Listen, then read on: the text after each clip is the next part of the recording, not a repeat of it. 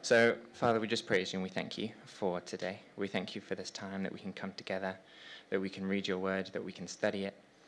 We pray that you would speak to each and every one of us, including myself today, that you'd speak through me, that you give me the words to say, that you'd speak to each and every one of us, whether it's what you're having me say or whether it's something that you just want to draw out of your words to us individually tonight or today.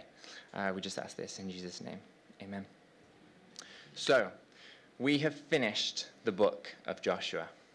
And so now we're starting the book of Judges, because that kind of makes sense, because after Joshua comes Judges in the Bible.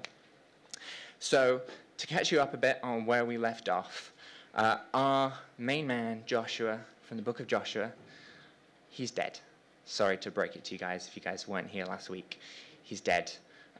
He has been for a few thousand years. So, that's where the book of Judges picks up. So today we're going to kind of do a little bit of an introduction. We're going to do a bit of an overview on what we probably are going to see in the book of Judges. And then we're going to take on the first verse of the first chapter of Judges. So, Moses died as well. We all hopefully know that by this point. And in his stead, he left Joshua. However, when Joshua died, he didn't leave Israel with a leader. Joshua didn't turn around and say, all right, guys, I know I'm going, but I'm leaving you guys Bob. Bob is going to help lead you guys. He didn't turn around and do that. Joshua just was like, it's my time. See you guys. Hope you guys have been listening. And so then he dies. And Israel is then left with one leader.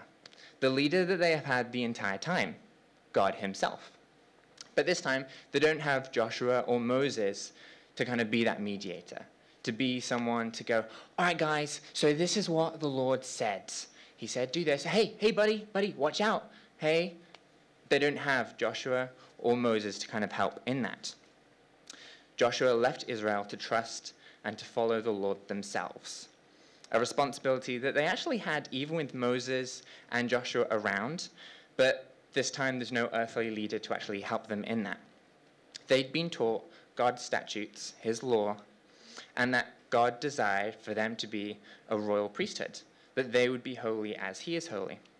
And we read that in Leviticus 19, verse 2, which says, give the following instructions to the entire community of Israel.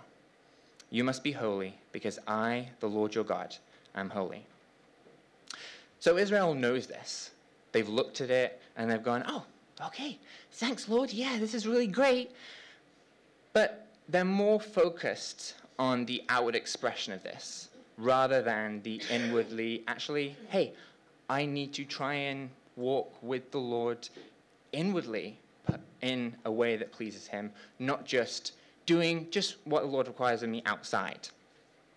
And so because they're just focusing on the outward stuff, and they're not really focusing on the actual relationship with the Lord, on the inward stuff, they end up failing outwardly as a result. And that's part of the problem with us as well.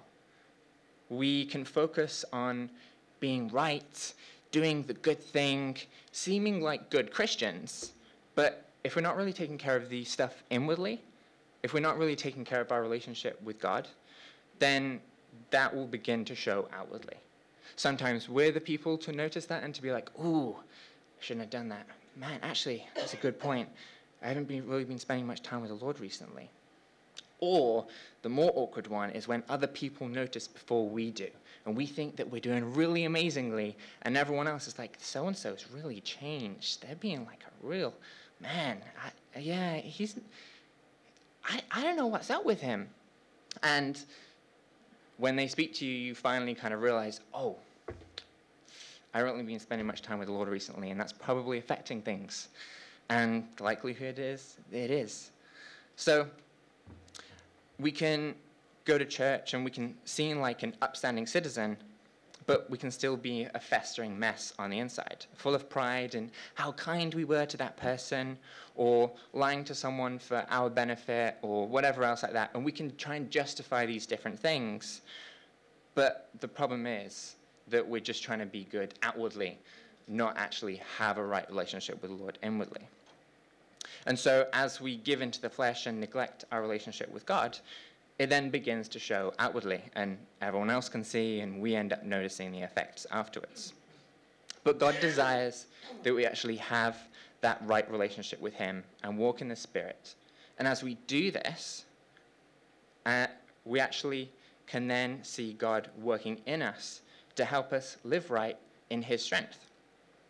And that's the position that Israel had been left in, to walk how God desired and to have that right relationship with him. But throughout Judges, we are going to see Israel going at life on their own terms for a few hundred years. It's kind of crazy when you think about this, but the book of Judges spans a good few hundred years, and there's different debates about exactly how long the book of Judges takes. But the reality is that Israel ends up going at life on their own terms, their own way, for a long time. In fact, Judges 2, which we won't obviously be doing this week, we'll be doing in probably a few weeks' time or whatever. Judges 2, verse 10, specifically says, after that generation died, and that generation being the generation that was with Joshua, another generation grew up who did not acknowledge the Lord or remember the mighty things he had done for Israel. And that's a problem, because Israel failed to teach the next generation about God. If you love someone, you are going to talk about them to other people. But the reality is that Israel wasn't passing it down. Israel wasn't talking about how amazing God was, all that he'd done for them. And so their kids and their grandchildren didn't know about how great God was. And so as a result of that, they kind of saw what everyone else was doing and kind of just tried to fit in.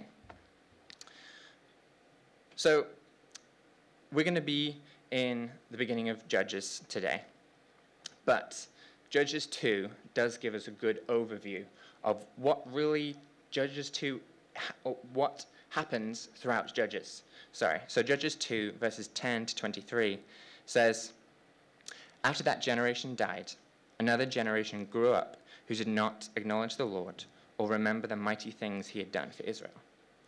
The Israelites did evil in the Lord's sight and served the images of Baal. They abandoned the Lord, the God of their ancestors, who had brought them out of Egypt. They went after other gods, worshipping the gods of the people around them, and they angered the Lord. They abandoned the Lord to serve Baal and the images of Ashtoreth. This made the Lord burn with anger against Israel. So he handed them over to raiders who stole their possessions. He turned them over to their enemies all around, and they were no longer able to resist them. Every time Israel went out to the battle, the Lord fought against them, causing them to be defeated just as he had warned, and the people were in great distress. Then the Lord raised up judges to rescue the Israelites from their attackers. Yet Israel did not listen to the judges, but prostituted themselves by worshipping other gods. How quickly they turned away from the path of their ancestors, who had walked in obedience to the Lord's commands. Whenever the Lord raised up a judge over Israel, he was with that judge and rescued the people from their enemies throughout the judge's lifetime. For the Lord took pity on his people, who were burdened by oppression and suffering. But when the judge died, the people returned to their corrupt ways, behaving worse than those who had lived before them. They went after other gods, serving and worshipping them, and they refused to give up their evil practices and stubborn ways. So the Lord burned with anger against Israel. He said, because these people have violated my covenant, which I made with their ancestors, and have ignored my commands, I will no longer drive out the nations that Joshua left unconquered when he died. I did this to test Israel, to see whether or not they would follow the ways of the Lord as their ancestors did. That is why the Lord left those nations in place. He did not quickly drive them out or allow Joshua to conquer them all. So, throughout Judges, we see a repeated cycle where the Israelites sin. There's then a consequence to that, where they then become oppressed by surrounding nations. They end up falling into the consequences of their own sin. And then they realize how bad it is. So then they repent of it and they say, Lord, please help us. And so the Lord sends deliverance. And they're like, yay, this is fantastic. Oh, life's kind of easy. Oh, I kind of fancy doing this thing that I know is wrong and I'm going to do it anyway. And then they go ahead and do it. They fall into sin. And the whole cycle just begins again until they repent and the Lord then brings deliverance. And God raises up several judges during this time. But in the stories that we're going to read, you actually see a worsening impact of lives that are lived apart from God. Because that's the problem. We kind of see those little things when we're following the Lord, and we're like, oh, that's bad. I better fix that. And then we notice we're not reading the Word for a while, and we notice, oh, man, it's actually a lot better when I am reading the Word. But then you notice the more that you spend time away from the Lord, the worse things get, because you're deeper in sin, and you notice there are greater consequences with that sin. So the first three judges that we end up seeing, Othniel, Ehud, and Deborah, they're obedient to the Lord's calling, and they seek to honor him in their lives. However, some of the later judges, you end up seeing these further and greater failures of just those different areas where, because they don't have that relationship with the Lord, you just see these things. They're like, what on earth is going on with this guy? And then the Lord uses them. So Gideon, he's a guy that some of you guys might be familiar with. He's one of the judges. Gideon is obedient to the Lord. But then after he's obedient to the Lord and the Lord's used him, Gideon decides to murder some Israelites, and then he raises up an idol as his legacy. And then that leads to Israel's next downfall. Jephthah, he's another guy, and he helps Israel, but he's so far removed from a relationship with the Lord that he treats God just like any other random god that is in the surrounding nations. And so, one, he has no wisdom, so he ends up making a foolish vow, a vow that he doesn't need to make to the Lord, and that vow ends up costing him his daughter's life.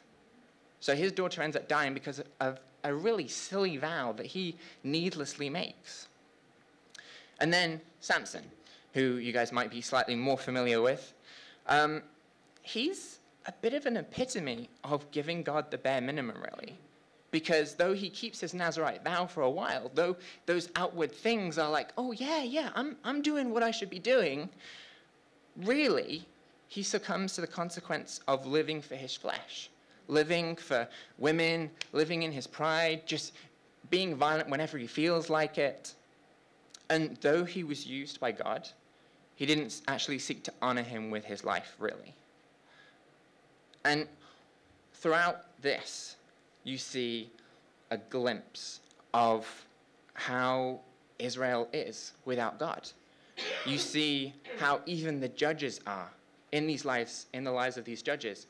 Whoa, you're someone that the Lord picked, and the Lord's using you. Praise the Lord for that, because you don't really seem to honor him with your life, like in that relationship with him. And God uses these people, and he empowers them for his good work. But a lot of these people only ended up honoring God when it suited them. Then, finally, at the end of Judges, we're going to see a couple of examples of just how hideous sin's impact is in the lives of Israel. Because a lot of the time we see it through these wars and through the judges, and then in the latter part of the book, we actually get a glimpse of mainly two different situations that are going on that are just like, what on earth is going on? It's the sort of stuff that you would see in crazy newspapers. And where we leave off in Judges 21, verse 25, is, in those days, Israel had no king. All the people did whatever seemed right in their own eyes. And that's the problem. Everyone just kind of did whatever they felt like. Throughout the book, we see the evil of mankind and our own sin, but we see the goodness of God throughout all of that. Throughout seeing the continual failures, you actually end up seeing the mercy and the goodness and the grace of God throughout all of that. When you look at it like we're going to be going through, we're going to be studying it, you see the bigger picture of how God is involved in all of these different things, and you see the beautiful picture of just how, though we're so rebellious and sinful, God is actually merciful and gracious towards us in his loving correction. And people say, especially when you kind of look at Judges, you're like, oh, Judges is kind of a rough book. And sometimes you may hear the phrase of, oh, well, the God of the Old Testament's so different from the God of the New Testament. The God of the Old Testament's just, so angry, and the God of the New Testament's so loving and kind. Well, actually, the book of Judges is a good example of how loving and kind God is. Because even though you see all of those problems with the people of Israel, you see just how gracious God is towards Israel, despite all of these different things. So, continually we see that where there is sin, there is punishment, but where there is repentance, there is mercy. And we begin to see that right at the beginning of the book, where we start with Judges 1, verse 1. And we'll read that. After the death of Joshua, the Israelites asked the Lord, which tribe should go first to attack the Canaanites? So, just like we mentioned, Joshua's gone. And though Joshua is gone, the Israelites are starting off well. It says, after the death of Joshua, the Israelites asked the Lord. They didn't go, all right, who's going to lead us now? They just go, all right, let's ask the Lord. Let's see what we should be doing. And this is a great start because they're turning to the Lord. And Israel seems like they have a little bit of a leadership issue here at the beginning of Judges, because Joshua's dead, there's no Moses, there's no Joshua, so what do? So they're left to turn to the one who led their leaders, the greatest leader of all, the one who knows the future, the one who knows them, who knows their enemies, God himself. So they're now in a position where they have to trust and obey God themselves without a leader like Moses or Joshua to tell them what to do. They need to be having that relationship, them and the Lord. And we're in an even better position than they were, because we have Jesus as our example. We have Jesus as our sacrificial lamb who cleanses us, who takes away the sin of the world, who makes us right with God. He is our high priest who mediates for us, and we have his Holy Spirit to actually help us walk right.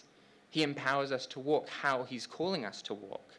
He's not just saying, here are the things, go at it. But he's saying, hey, here's what I'm asking of you. Here's my Holy Spirit to help you actually walk how I'm asking you to walk. We, ourselves, today, we don't need anybody other than Jesus for us to have a relationship with God. We don't need to rely on experienced Christians or pastors or friends or anybody else to have that relationship with God. We don't have to go through someone else. We can actually go to God because through Jesus Christ, we actually have that relationship. We've been cleansed, we've been made right, we've been made children of God. So we can pray, we can read the word, we can understand God's word without the need of us actually having to go to someone else and saying, hey, I have a prayer request, I need you to pray for me because I can't pray myself. So if you pray for me, I know God will hear you. But the reality is, God's hearing any of us.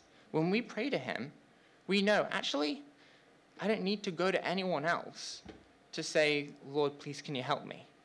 I can just cry out to the Lord myself. That's entirely possible with just you and God. And it's from that point, when we already have a relationship with the Lord, that those spiritual leaders can be more effective to help guide and instruct. Because we're not simply going to say, hey, I can't do this, so I need you to do it for me, or I need you to tell me what God thinks of me doing this.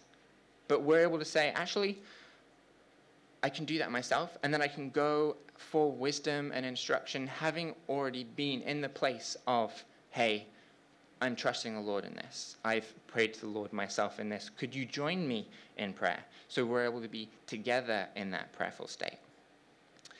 We must be obedient to God in our own lives, living the Christian lives ourselves, not through the lives of others. And Pastor Dave spoke about that last week. It's up to us to be wholly committed to God in our own lives, not hope for someone else who we hope is to tell us how to live. We can read in Proverbs 3, verses 5 to 6, of how we shouldn't lean on our own understanding. It says, Trust in the Lord with all your heart, and lean not on your own understanding. In all your ways submit to him, and he will make your paths straight. So does this verse say, lean not on your own understanding, rather on the understanding of others? No, obviously not. We can read it. But sometimes we kind of take that second part of verse 5 and we're like, lean not on your own understanding. Great. I need to go to so-and-so and ask them. But the thing is, they actually have the verse applying to them too. The reality is, we have the first part of the verse to tell us exactly what we should be doing, leaning on God with all our heart. So we shouldn't be just trusting in other people before we're trusting in the Lord. It says, trust in the Lord with all your heart.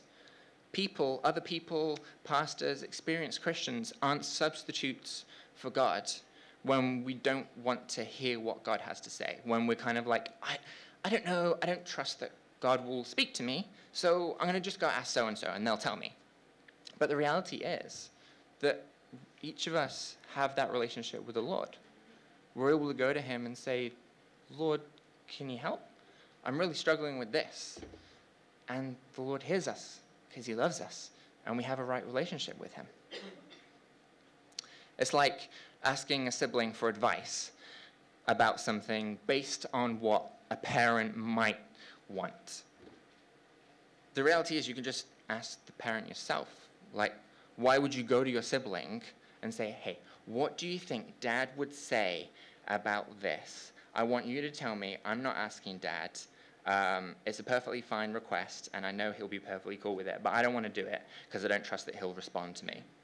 No, the reality is that the sibling's going to know just as much, and actually, really, you're in a better position to go and ask that question.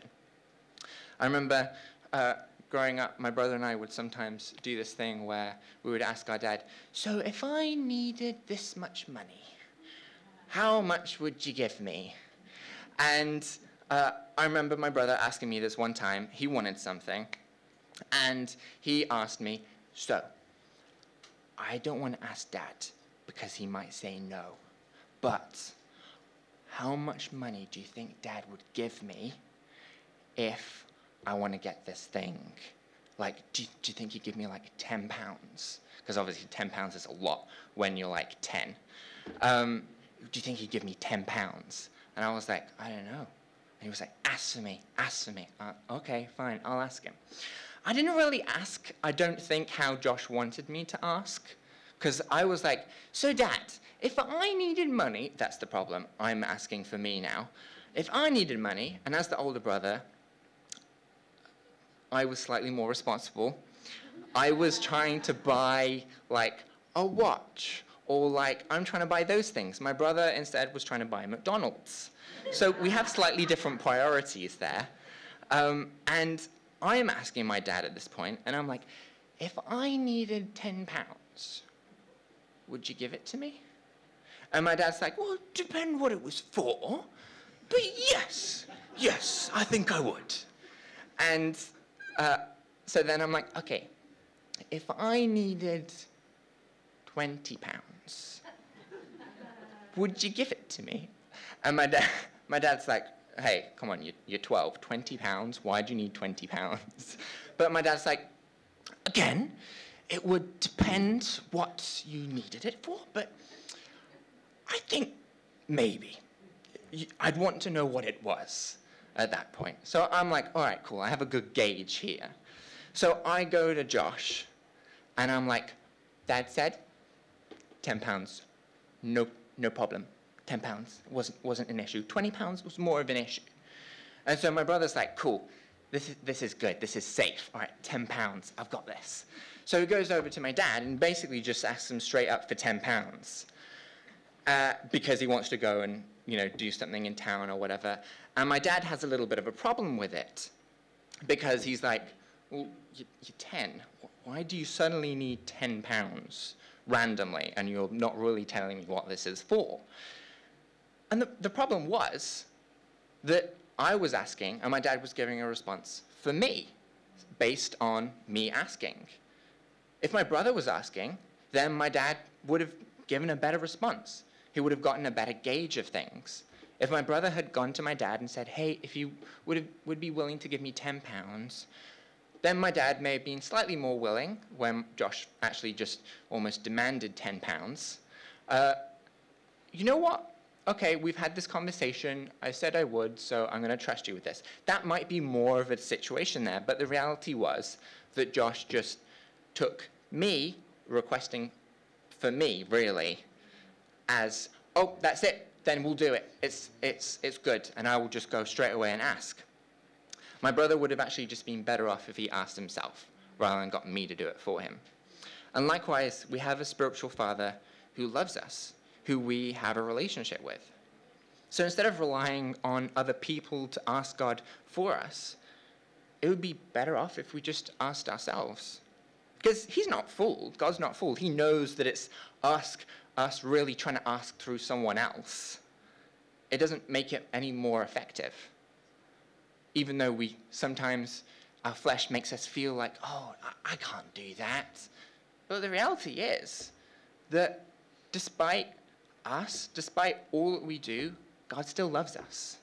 And we're still able to come to him and to make these requests. The reality is that God knows us, and he desires for us to have a relationship with him, for us to have that relationship with him, and for him to actually lead us in that. But when he leads us, we then need to be obedient to it. We then need to say, all right, you've told me what I need to do. I need to walk in that obedience. However, we see throughout even just this first part of Judges, the Israelites are going to compromise on their obedience. And so through this compromise, they end up disobeying God and reaping the consequences of sin and its consequential enslavement of their lives. And it's a reminder for us not to compromise on our obedience. And we begin that at the source, where we are obedient to God. Not simply just what someone else says, but when we go to the word and when we say, all right, Lord, you've said this, I want to be obedient to it. Rather than just simply relying on what other people say. Paul, even when we read the epistles, Paul even commends the Bereans because he's like, hey, you guys didn't just hear what I had to say, which, it was good, but I commend you guys because you went and searched the scriptures to find out if what I was saying was true.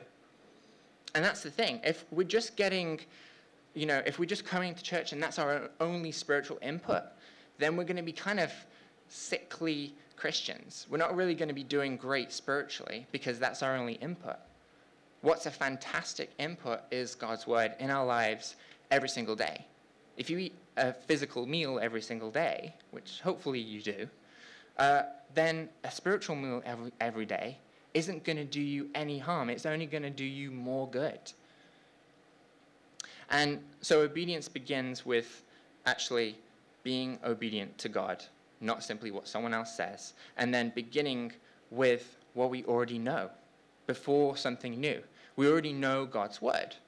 And so we need to go to God's word and try and be obedient to it. Because how can we really prance around asking God for directions in our lives for us to be obedient to? We're like, oh, I've got this thing. Lord, tell me what to do. But we're actually refusing to be obedient in the direction that he's already given us in his word. If the Lord's told us to act a certain way or to be a certain thing, and if we're like, no, Lord, I just kind of want to do life on my own terms, but then we turn to the Lord when we have a difficult decision and we're like, Lord, please help me with this decision.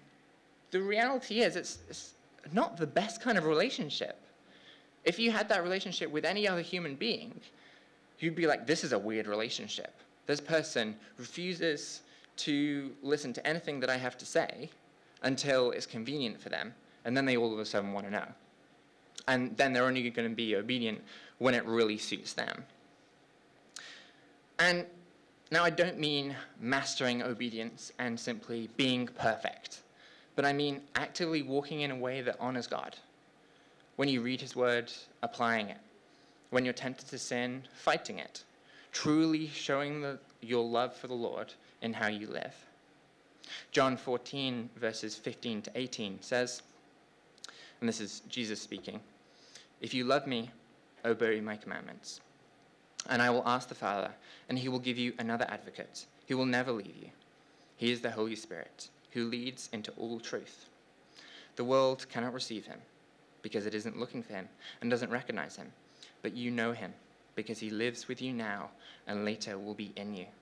No, I will not abandon you as orphans. I will come to you. So, God has not only revealed for us how to live, but he's actually empowered us by his Holy Spirit to follow through on being obedient to how he wants us to live. So, if you're struggling to know what God wants you to do in a certain situation at the moment, but you're not really being obedient to what he has already directed you in by through his word, then start by being obedient to his revealed will, what he's already said in his word. Then you'll more than likely actually find that he reveals what to do in your current situation. It can be a situation where either option is the will of the Lord, of course. It can be that sort of a situation. But the reality is that we can't just decide that ourselves and say, oh, both are probably God's will, based simply on us not really wanting to go to the Lord. Or us just saying, I don't really just want to spend time, I just want to do this thing. But actually going to the Lord earnestly, honestly, and saying, Lord, can you show me what to do?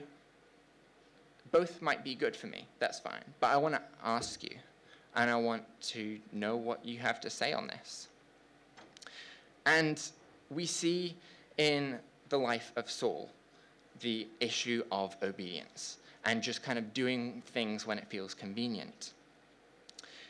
He had an issue with being obedient to God and then only asking the Lord for direction when it really suited him. You know, things would happen. He's like, yeah, all right, cool. The priest isn't here. All right, I'm going to do this myself, guys. All right, roll up your sleeves. And then all of a sudden, trouble ensues, and he's like, it's not my fault. You didn't come earlier. You know, that's not the sort of thing that we can say to the Lord. We can't turn around to the Lord and be like, Lord, you should have just told me earlier. We actually need to be patient to hear what the Lord has to say.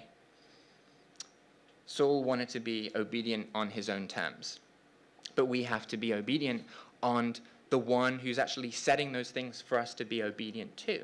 We need to be obedient on God's terms. And we do that when we choose not to do what when we choose not to do what God's already asked of us, deliberately walking in our own way, then problem is going to happen. And then if we ask him for direction in a different area of our lives, we really should probably just turn around and say, you know what, Lord, I should probably actually try being obedient to what you've already asked me to do. And in that, I might actually see that you're showing me what to do in this current situation. And I think of my own life where there have been plenty of times where I've been stuck on what to do, but I've noticed that I haven't been obedient to something that the Lord's asked of me already. But when I've gone back to correct that and to be obedient, I've actually found that he's shown me what to do either in my obedience or shortly after being obedient. Like, I remember one occasion when I got extra money in the month and I kind of asked the Lord, all right, Lord, this is nice. I can put it in savings. What do you want me to do with this? Because I think you might actually want me to do something with this. And the Lord actually led me to give it to someone. And I was kind of reluctant to do so because I was like, that's kind of going to be an awkward situation. I kind of have to ask them for bank details. And like, it's just going to be awkward and the timing of it, Lord. And then a little later, I'd asked the Lord, and I didn't do it at that point. And time went on a little bit. And then I asked the Lord about, there was something that I was like, oh, Lord, actually, I can use my money and I can buy this thing and it would be super helpful for myself. It would be super helpful for other people. And I'm kind of jotting up these things in my head. And the Lord reminded me, you've already asked me this question. And I've told you what to do. It's up to you. And I'm like, yeah, Lord, you're right. I need to be obedient to what you've asked me to do. And so I then went to this person and I gave them money. And I was like, all right, Lord, thanks. I now have an answer to my question. I obviously don't need that. And if you want me to have it, then you'll provide the money for it. Because the reality was that I knew what the Lord wanted me to do, but I chose that I was going to delay things, and I was like, oh, we'll see. Really, I was just being disobedient to the Lord. Until later on, I kind of had another question. I was like, oh, Lord, what do you want me to do with this? And the Lord reminded me, hey, remember to be obedient here? Because you're asking me for direction in this, and you already have your answer. Because if you were obedient in that first thing, you wouldn't need to be asking me about this. He answered my question by me being obedient to him. And that's a simple thing, but that's the everyday answers that the Lord's going to give us at times when we're being obedient to him. So let's start by being obedient to his revealed will, and you'll more than likely find that he reveals what to do in current situations. Obedience begins with recognizing who to go to, which is God, and continues as we walk in that obedience, as the Lord leads us and guides us through life. So obedience begins at God and then continues in the everyday things. Let's pray. Father, we praise you and we thank you for your word. We thank you for your goodness to us. We thank you for your mercy. Father, we pray that you'd help us to be obedient to what you ask of us, that we would have a good relationship with you, one that seeks to honor you in our lives. Father, just as we want to honor our parents, Father, we want to honor you. We want to honor you in how we live, that you've asked of us good things. So we ask that you'd help us to be obedient in those things, to follow through on it, to have the patience to wait and hear what you have to say, to have the discipline to read your word that will answer a lot of the questions that we may have. Father, we pray that you'd help us to walk in the Spirit. You'd help us to honor you with our lives. And we ask this in Jesus' name. Amen.